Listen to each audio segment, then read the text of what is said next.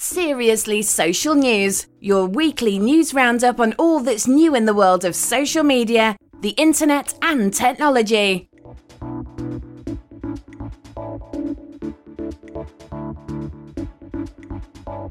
Welcome to Seriously Social News on Friday the 15th of February 2013.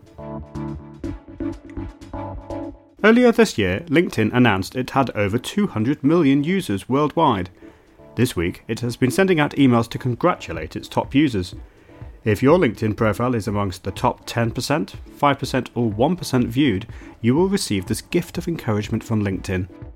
There are mixed views on this from various quarters of the internet, perhaps dependent on whether the reviewer was in the top 1% or 10%.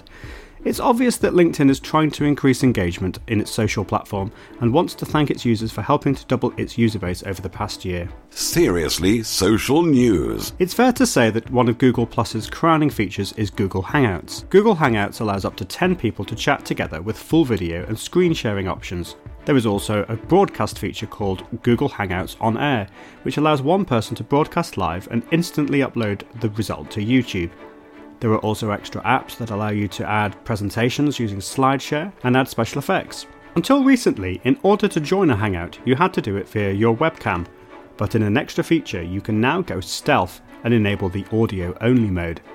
This feature is optional and is particularly useful if in a low bandwidth connection, and also features a slider to change your bandwidth usage. The user's profile photo is shown instead of the video.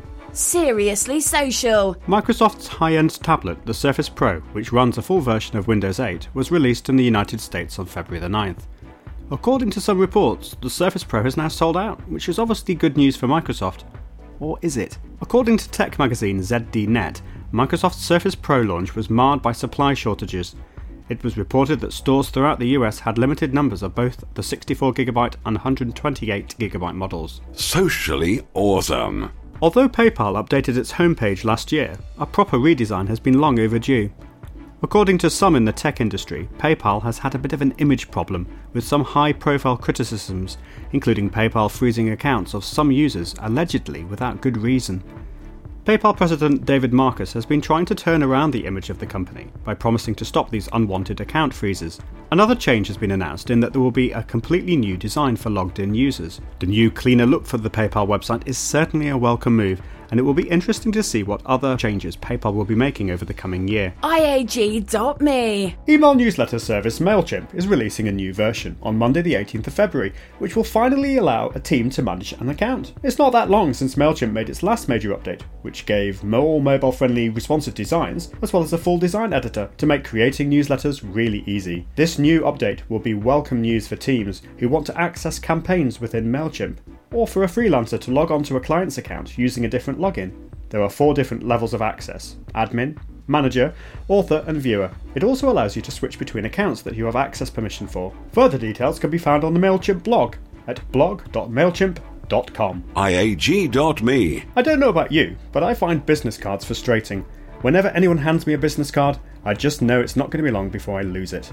That's why I believe the future of business cards is digital. London-based printing company Moo announced last year that it was going to launch a new type of business card with near-field communication, that's NFC, chips in them. This allows information to be transferred to a compatible device, such as a smartphone or tablet from the card. This could be a contact information or even a link to a website or other service. Moo have launched an Android app which will allow users to customize the data on their business cards, allowing them to update their contact details instantly. There's no news on when the NFC cards are being launched, but hopefully it is soon. Currently, it is mainly Android phones that have NFC capabilities, with a glaring omission from Apple's iPhone. Who knows, maybe Apple will add NFC to the forthcoming iPhone 5S. That might sound unlikely, but one can hope. Seriously Social News. And finally, if you have ever used Twitter's search feature to search through tweets, you'll probably have noticed that only tweets within the last week have been returned in the search results. Twitter have always made it hard to view older tweets, with the search feature only showing tweets over the past 7 days, and it's only possible to view a user's last 3,200 tweets, unless you happen to have the URL for that specific tweet. Last week, Twitter announced it was going to start including older tweets in the search results at twitter.com and on its mobile apps. Twitter has not said how far back the tweets will now go, but it has certainly increased the amount of data it is searching through. Twitter will rank the results by popularity and engagement, and will still only include a small percentage of total tweets sent for that query. But this is certainly a welcome move as Twitter tries to make its search functionality more effective. You've been listening to Seriously Social News from Ian Anderson Gray. You can follow Ian on Twitter at iag.me. And on Facebook at facebook.com/iag.me. For all the latest, check out Ian's blog at www.iag.me.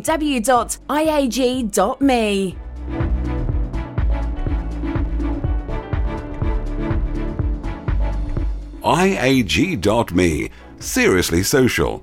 Socially awesome.